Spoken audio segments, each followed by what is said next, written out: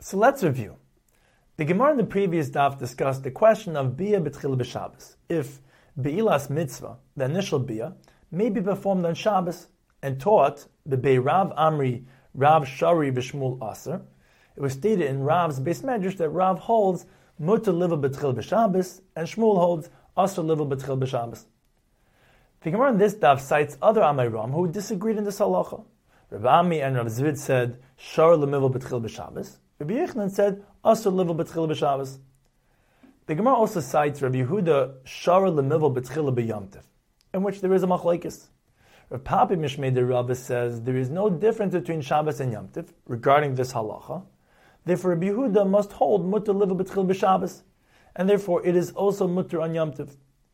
Rav Papa Mishmei de Rabbah says that there is a difference between Shabbos and Yomtiv. Therefore, it's possible that Rabbi Yehuda holds Asur Liva B'Tchila B'Shabbos. Nevertheless, it's mutter on Yom Tov because of the halacha of mitoich, as the pasuk states. One may perform malacha on Yom Tov l'tzarech echel nefesh for the purpose of eating, and Chazal teach us mitoich shehutra l'tzarech hutra nami shalei l'tzarech. Once a malacha is permitted on Yom Tov l'tzarech echel nefesh, it is completely permitted, even for matters not related to food preparation. Therefore, we can apply this halacha to chabura. For example, to shecht an animal for its meat, as in Bia B'Tchila. Now, as to the machlekes of Rav Papi v'Rav Papa, the words l'chol nefesh teach us that the heter echol nefesh applies only to things that are, according to Rav Papa, davar hashav l'chol nefesh, or davar hatzarech l'chol nefesh. They are used and needed by all people. This includes Bia B'Tchila, which every person goes through at least once. This also includes tzvi lemishchate, to shech the deer, but excludes mugmar, burning incense. However, Rav Papi holds, as Taisa explains, that it must be davar haragel l'chol nefesh, something used frequently by old people, and Bia B'Tchila is not frequent since it occurs only once. Therefore, we must say that Rabbi Yehuda holds mutter liva B'Tchila b'Shabbos, and therefore it is also mutter on Yom Tov. The Gemara concludes the discussion of Bia B'Tchila b'Shabbos and rules v'hilchasa mutter liva B'Tchila b'Shabbos. The Gemara begins a new topic.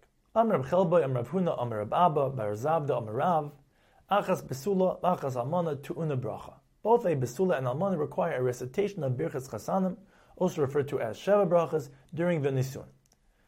The Gemara asks, V'hamar Rav Huna, Almana Eina Tu'una Bracha. Rav Huna says that an Almana does not require Birchas Chasanim. The Gemara answers that both statements refer to Beracha Kol Zayin, the requirement for Birchas Chasanim during the 7 days following the Nisun. However, kan b'bachar shenas almana, kan ba'alman shenas almana. The first statement that even almana tu'una bracha refers to a bachar never married who marries a widow. In this case, tu'una bracha kol zayin. The sheva brachas are required all 7 days because for him it is the first marriage. The second statement that almana eina tu'una bracha refers to an alman, a widower who marries a widow. In this case, ein tu'una bracha kol zayin because for both it is not the first marriage. However, tu'una bracha yom echad, they still require Birchas Chasanim during the first day of Nisun. The Gemara questions from a previously mentioned Brisa. Shaktu Chacham matakanas b'nei Yisrael sheyeh semech ima gimel yam. The Chacham initiated that an almana have 3 days of celebration. How do we reconcile these 3 days with the above, either 1 or 7 days? The Gemara explains that we differentiate between bracha and simcha, and offers 2 ways of understanding this brisa. Ibayis ema ba'alman, yom echad lebracha v'shleish lesimcha. The brisa is referring to a case of alman shanas almana, where we require only 1 day of bracha, but 3 days of simcha. V'ibayis ema ba'bachar, shiva lebracha v'shleish lesimcha. The brisa is referring to a case of bachar shanas almana, where we require 7 days of bracha, but only 3 days of simcha. The Gemara cites a brisa. Mevarchin lebesula shiva.